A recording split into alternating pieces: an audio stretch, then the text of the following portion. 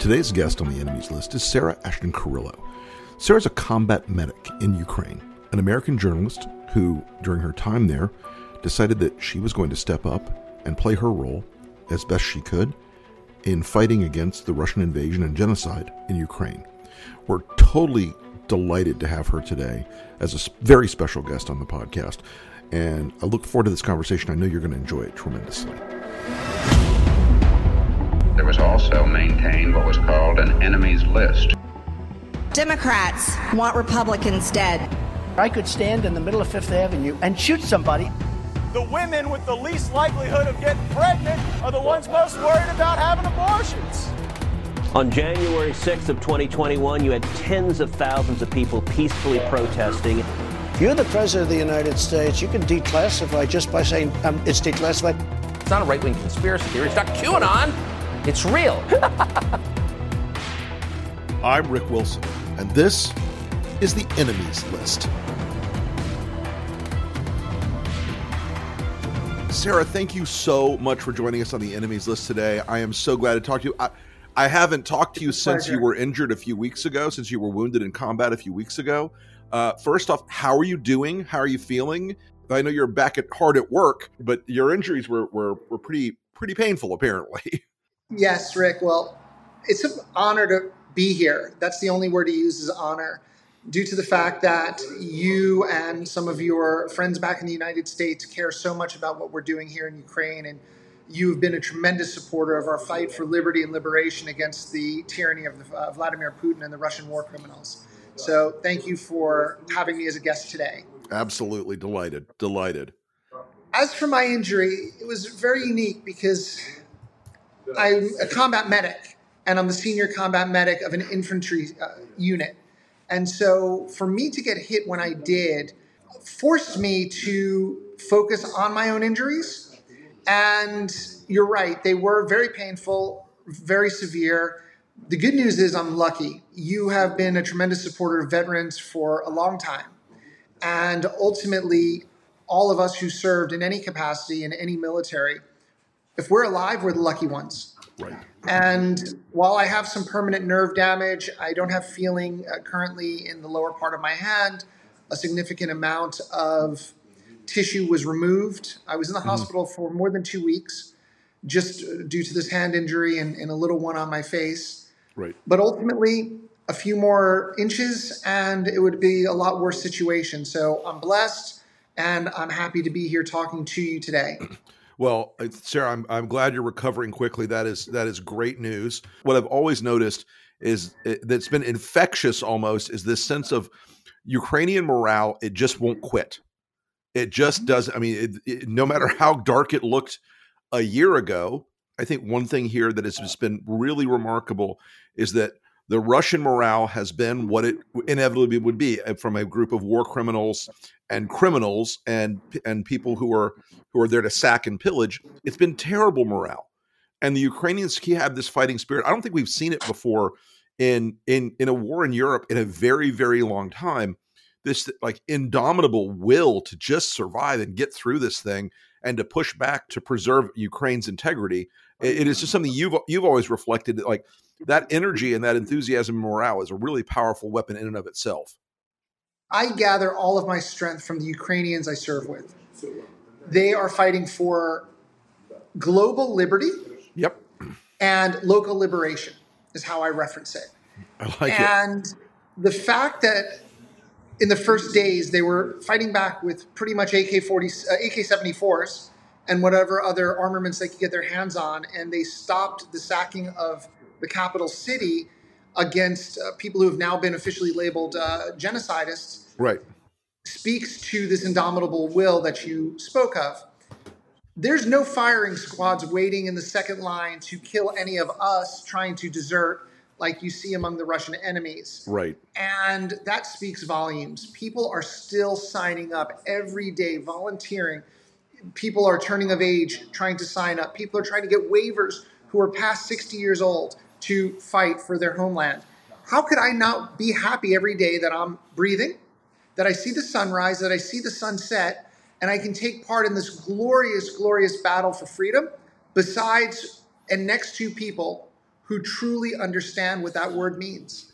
And I again, I think that is their greatest strength in this whole thing is they never said, "Nah, we're going to roll up." And because of the first few days, as Russian armor units and the 1st Tank Guards Army Division were coming down from the west and north toward Kyiv, it looked like that was going to get just rolled.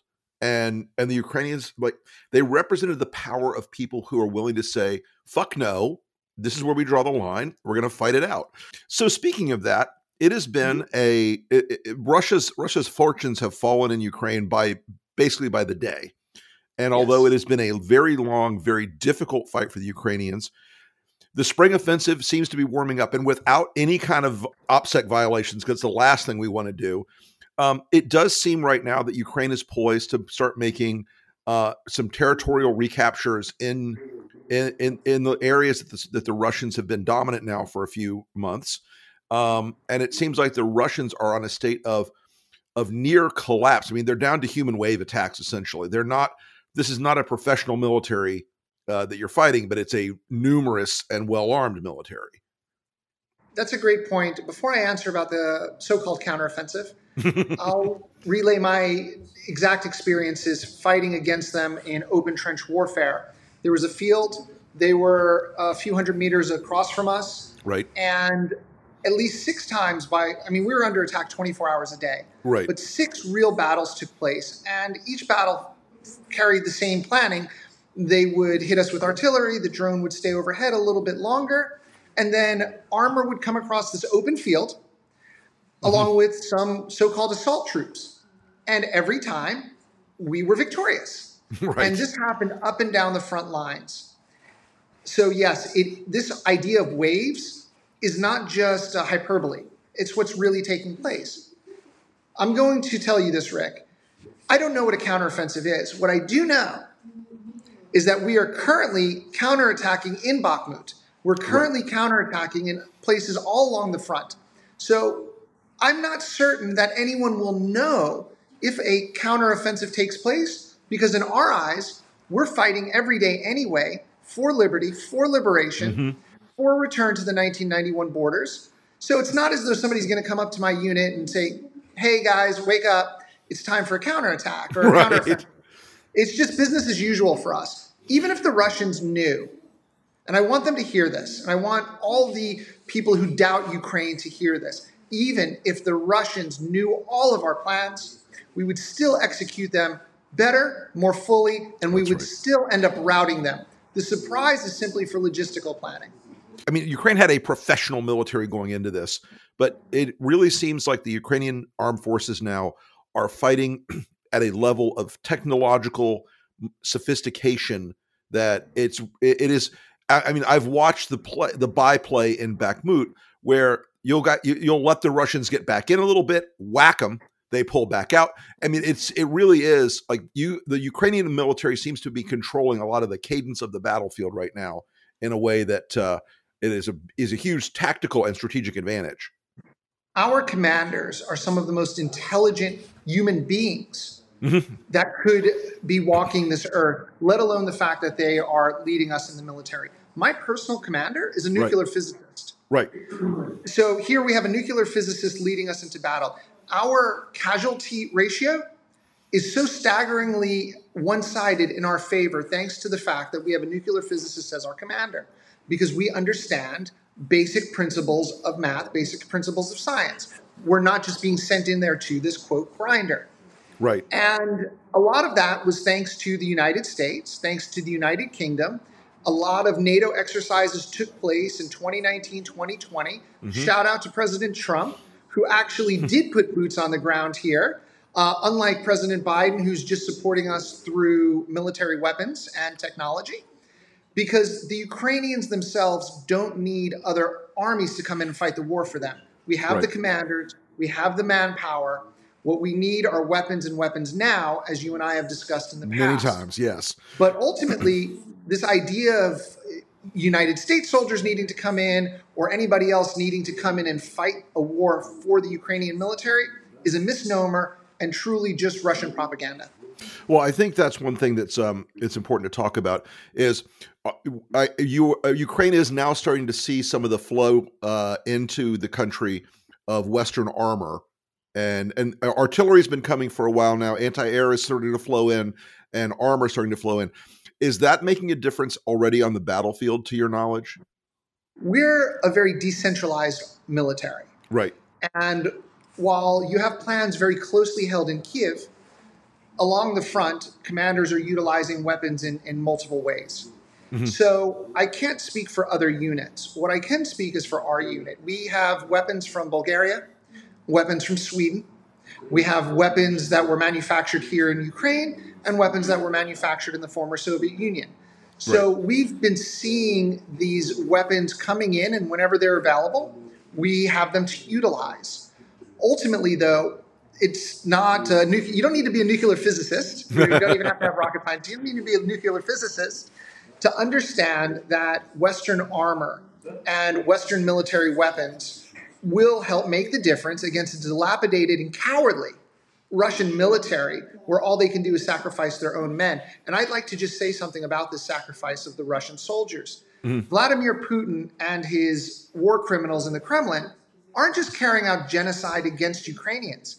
They're genociding their own people. That's right. It is right now, it is going to blow a generational hole in Russia, a demographic hole in Russia that it could not afford, because he is sacrificing a generation of young men on the battlefield. Absolutely. A generation of them.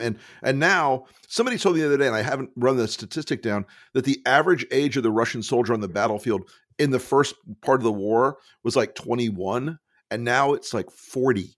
I mean, they are grinding through people at a rate that is, it is unsurprising because it's Vladimir Putin, because he's a terrible military leader and he's way overrated in that department. But it's just a really grim thing. I mean, obviously, a lot of the Russians are not exactly, if there weren't firing squads in the second line, they would not be going over that wall every day or going over that trench every day. Absolutely not. And let's talk about another fact. I don't care what the polls say. The war is not popular in Russia. And the reason we know this is because Putin has kept the war out of St. Petersburg and Putin has kept the war out of Moscow. Mm-hmm. And by doing that, this draft that they're doing, this mobilization of Russian soldiers, is very one-sided. Right, it's out. If and when the draft would come to Moscow and come to St. Petersburg, I think that's when you'll ultimately see a lot of protesting on the streets, a lot of pushback. And we probably are seeing this coming because with the false flag attack that they alleged the drone coming into Moscow, for them to make this claim, clearly it's something that they're preparing their own populace for, because our allies know that we're not attacking the Kremlin Dome with the drone, and somehow this drone made it through all of their air defense. Right. That was propaganda meant for Russians by Russians. When I saw how crisp the video was, it was a big giveaway to me that, that this was a Russian false flag operation writ large, and with the exact framing of the explosion just over the flag and the dome. I mean, come on. But that's that's a part of this, is that the Russians don't live in a country without extensive controls over the media. Their people, as you point out, it won't get real in St. Petersburg and Moscow until there are people being pulled in for draft. And because they're not seeing it on their television, they're not seeing it at night, they're not seeing it on the news. They're seeing the special military operation had its 400th day of success. And, you know, it is a striking example because, you know, the Ukrainian government doesn't seem to be trying to hide the fact that Russia is hitting, you know, civilian targets across the country every single damn day. Can you speak to that a little bit? Because I think Americans, they kind of get it, but they don't. I mean, Russia is expending these this shrinking pool of their precision missiles, not on Ukrainian military targets, but on civilian targets, on hospitals, on schools, on apartment buildings. Kharkiv is a city that I've spent the vast majority of my time in Ukraine living in, and I'm currently with the Kharkiv Territorial Defense Unit, although we get deployed into the Donbass. Right. Here is where I saw so much civilian death, so much deprivation caused by Russians against the civilian population, and yet it fails. In Izium, I was on hand for 4 days as we exhumed more than 400 victims of Russian war crimes, mummified, liquefied. There they were being taken out. And one thing that doesn't get spoken about regarding the Russian terrorism is how okay they were with it. 50 meters from the burial site of these 400 plus civilians was a mechanized Russian brigade. They were living in the same place that they were burying these people. They were okay with it. Why? Because at some point along the way, Russia has lost the ability to understand what humanity is as a whole. They've lost the ability to claim to be a nation state. They're a cabal, they're a mafia gangster-laden regime run by a despot, but they are not a nation state. And they most certainly are not at the same level of humanity that most anybody else in civilized society could imagine. And so because of this, you see rockets raining down on the civilian populace. Children are killed. Grandmothers are killed. Hospitals are attacked. And these aren't one-off accidents. Right. This is what Russia's targeting. Why? Because we are routing them on the battlefield. Victory after victory after victory. And we know what destruction of Russian military objects look like. The oil depot that was destroyed or partially destroyed was a valid military target. Sure. Because they had a naval brigade right next to it. Ultimately, everything we attack is military infrastructure. Right. The vast majority of what the Russians attack is civilian infrastructure. This is why the War Crimes Tribunal is going to be running trials for years and years and years. Oh, yeah. 100%. I mean, there, folks, war has rules. Even the worst contingencies, war has rules, and the Russians don't play by them. As a listener to this podcast, you know democracy is in danger in America and beyond. This titanic challenge requires a powerful response, and that's why Resolute Square was founded. The Enemies List is part of the Resolute Square family. We're a pro-democracy network.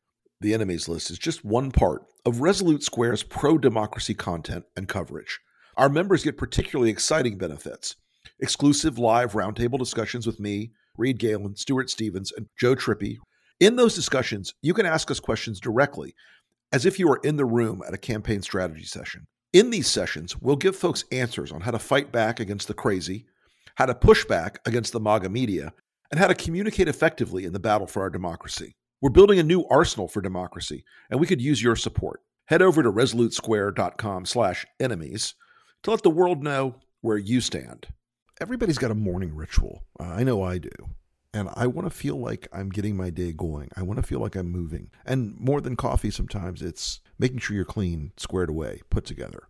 You can get your day started by upping your shave game with Harry's sleekest razor yet, the Craft Handle. I like to use it because I've got to shave this giant dome of mine every day. So I got to keep it shiny. I have a beard, but I keep my neck clean front and back, do all the miscellaneous trimming. And the new Craft Handle, it actually is a lot more precision, at least that I found, with the new grip. I really like it a lot. You'll be getting quality shaving for a really amazing price. For now, they're offering the Craft Handle starter set for $10. It's a $17 value, so this is something you really should try. And if you don't like it, it's on them, guys. They stand behind the product. They guarantee it. How can you get a hold of the Craft Handle, the latest, greatest from Harry's? It's simple. Get it delivered to your door for $10 at harrys.com/enemieslist. That's harrys.com/enemieslist. One of the things that people in the States are confused about is the Wagner Group and this Russian mercenary force that's operating in Ukraine. Tell us a little bit about what they are and how they've become almost like a tension point between Putin and the Russian military. They're sort of a chaos agent in the third column here. Tell us a little bit about the Wagner Group and what they're doing for Russia in Ukraine. So people can have a better understanding, because the term private military contractor sanitizes what the Wagner Group is. Ultimately, let's go back 500 years and imagine piracy. The Wagner Group are basically land pirates operating at the behest of a despot, Vladimir Putin. They were put together over time by a petty criminal. Prigozhin, the leader of the Wagner Group, is somebody who was arrested for multiple crimes in the days of the Soviet Union. Yeah, he's a Vorovizaconi. He's a fucking mafioso. Yes, exactly. And a two-bit mafioso. That's the problem, a two-bit mafioso. If he was successful, he wouldn't have to have the PMC. Right. Ultimately, he curries favor by putting together this group, the Wagner Group, named after the famous musician.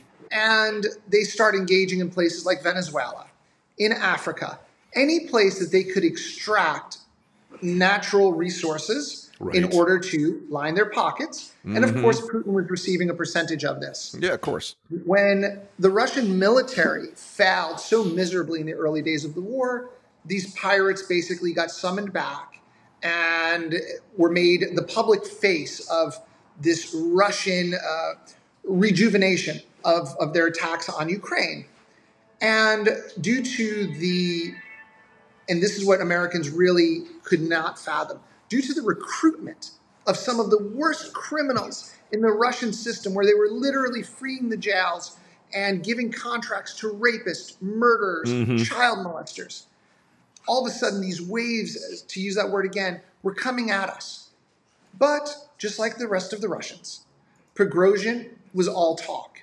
We are slaughtering the Wagner Group en masse.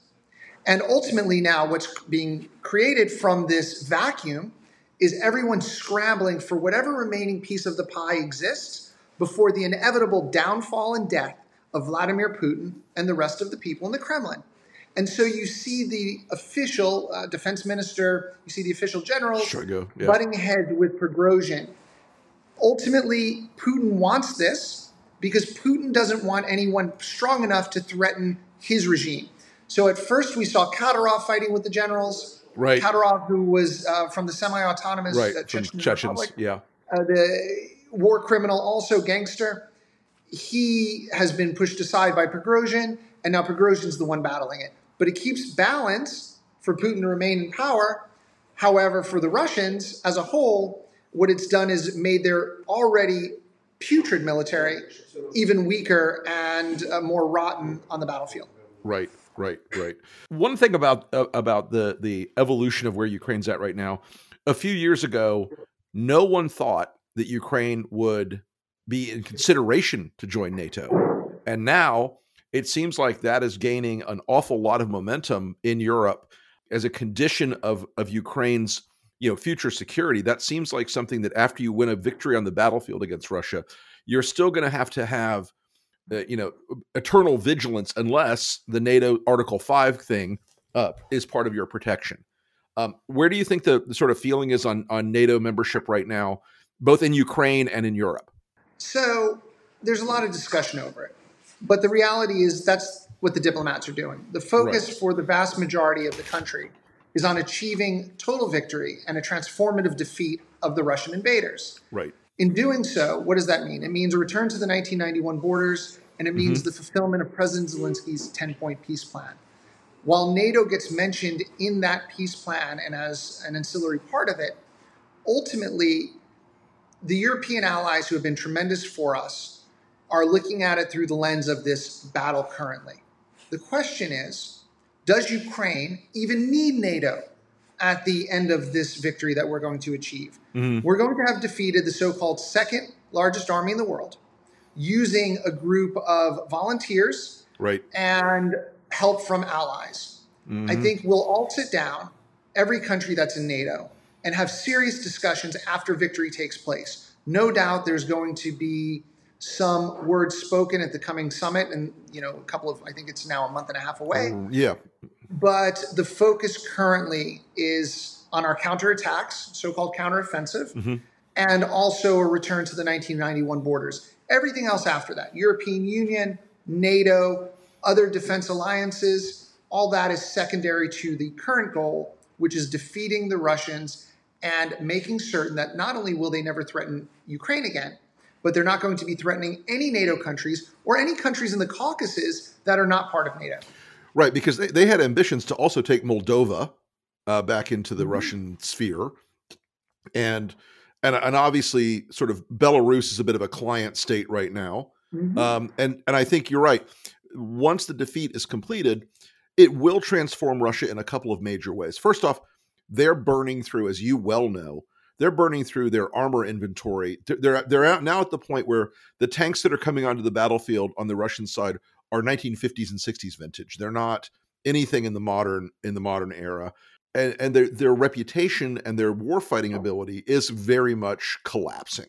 And it will collapse after this. And most importantly, I mean, Vladimir Putin recognizes that he's going to get thrown out a window. Maybe not today or tomorrow, but it's going to happen probably in the next year. He'll be thrown out a window, or he'll die of lead poisoning, or whatever it is. He recognizes, I think, at some level, that he has, overextended and is not going to win this thing. So, as we start to wrap up, Sarah, I wanted to ask a couple other things. I know you are about to kick off a podcast called Zero Line.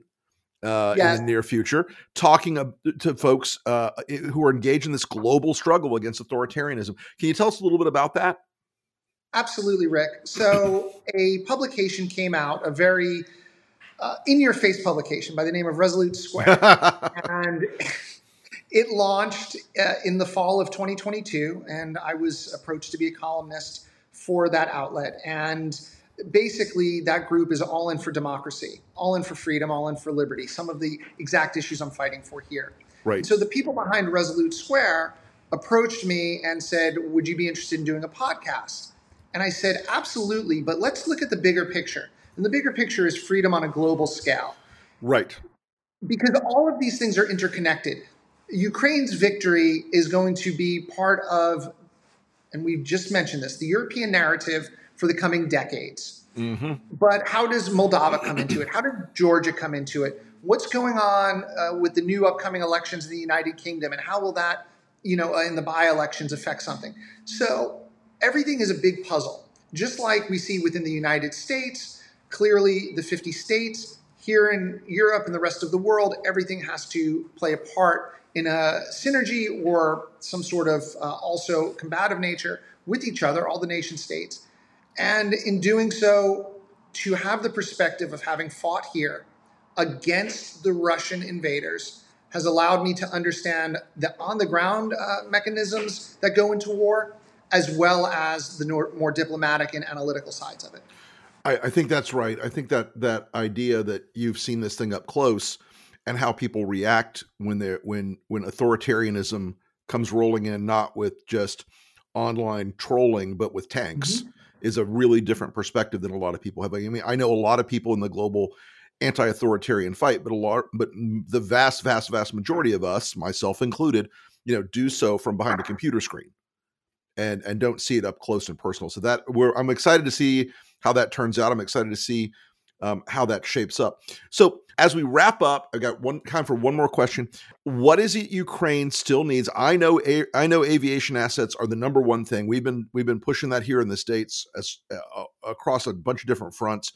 Aviation assets seem to be the number one thing that Ukraine could still use right now to level out the battlefield.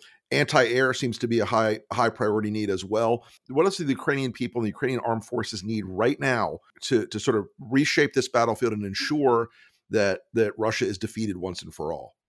In addition to the aviation tools that you just mentioned, both offensive aviation tools and the defensive ones with the air defense that protects our civilian population from the Russian terrorists, we need some basics. Oh, air raids. Sorry. Oh, dear. One of the basics, it's good. One of the basics is that we need artillery that allows us to send as many shells over at them as they send at us. Right. Even with all of our victories, sometimes we're looking at being outshot 15-1 on some days. The Russians love the fucking artillery. And they're terrible at it. And It's degraded artillery. And so because of that, you don't even know where it lands, which they don't care about because they're terrorists. Right. However, more artillery, more armor that allows us to go ahead and make certain that there's entire battalions, entire brigades with the ability to move armor along with the infantry soldiers. And it's really just what any state that is looking to make sure that they have enough weapons to defend themselves is all we're asking for.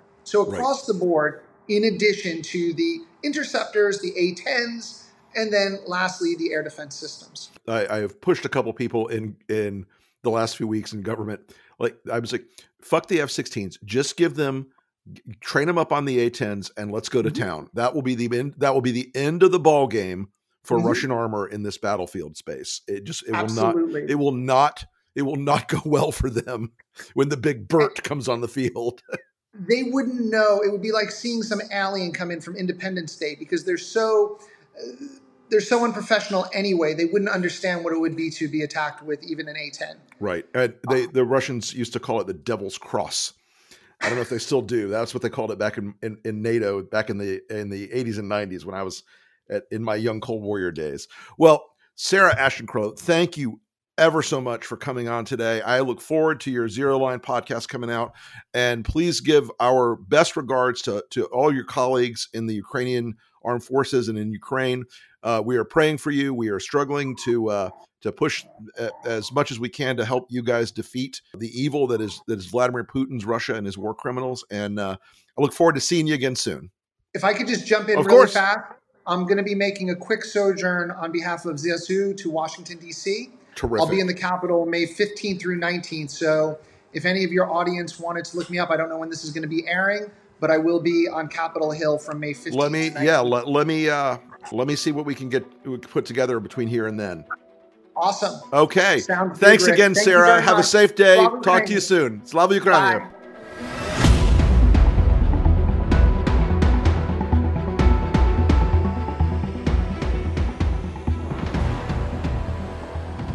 Today's number one on the enemies list is Robert F. Kennedy Jr.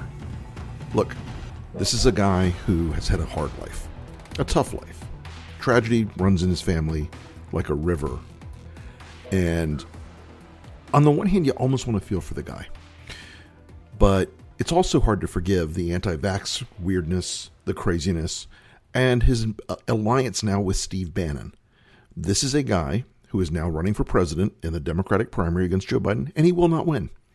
He cannot and will not win. But he's there because Steve Bannon put him there.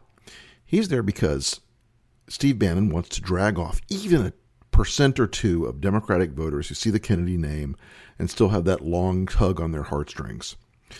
Robert F. Kennedy knows he can't win, knows this will go nowhere, knows he's now using this as a platform to promote his anti-vax views and his conspiracy theories. And the truth of the matter is, Steve Bannon did it. So I'd normally put Bannon on the enemies list for today, but, the fucking guy's there forever. So Robert F. Kennedy, you should drop out of the race. If you believe in anything that your brothers or your family once believed in, you would drop out of the race immediately. But until then, you're on the enemies list. Get your shit together.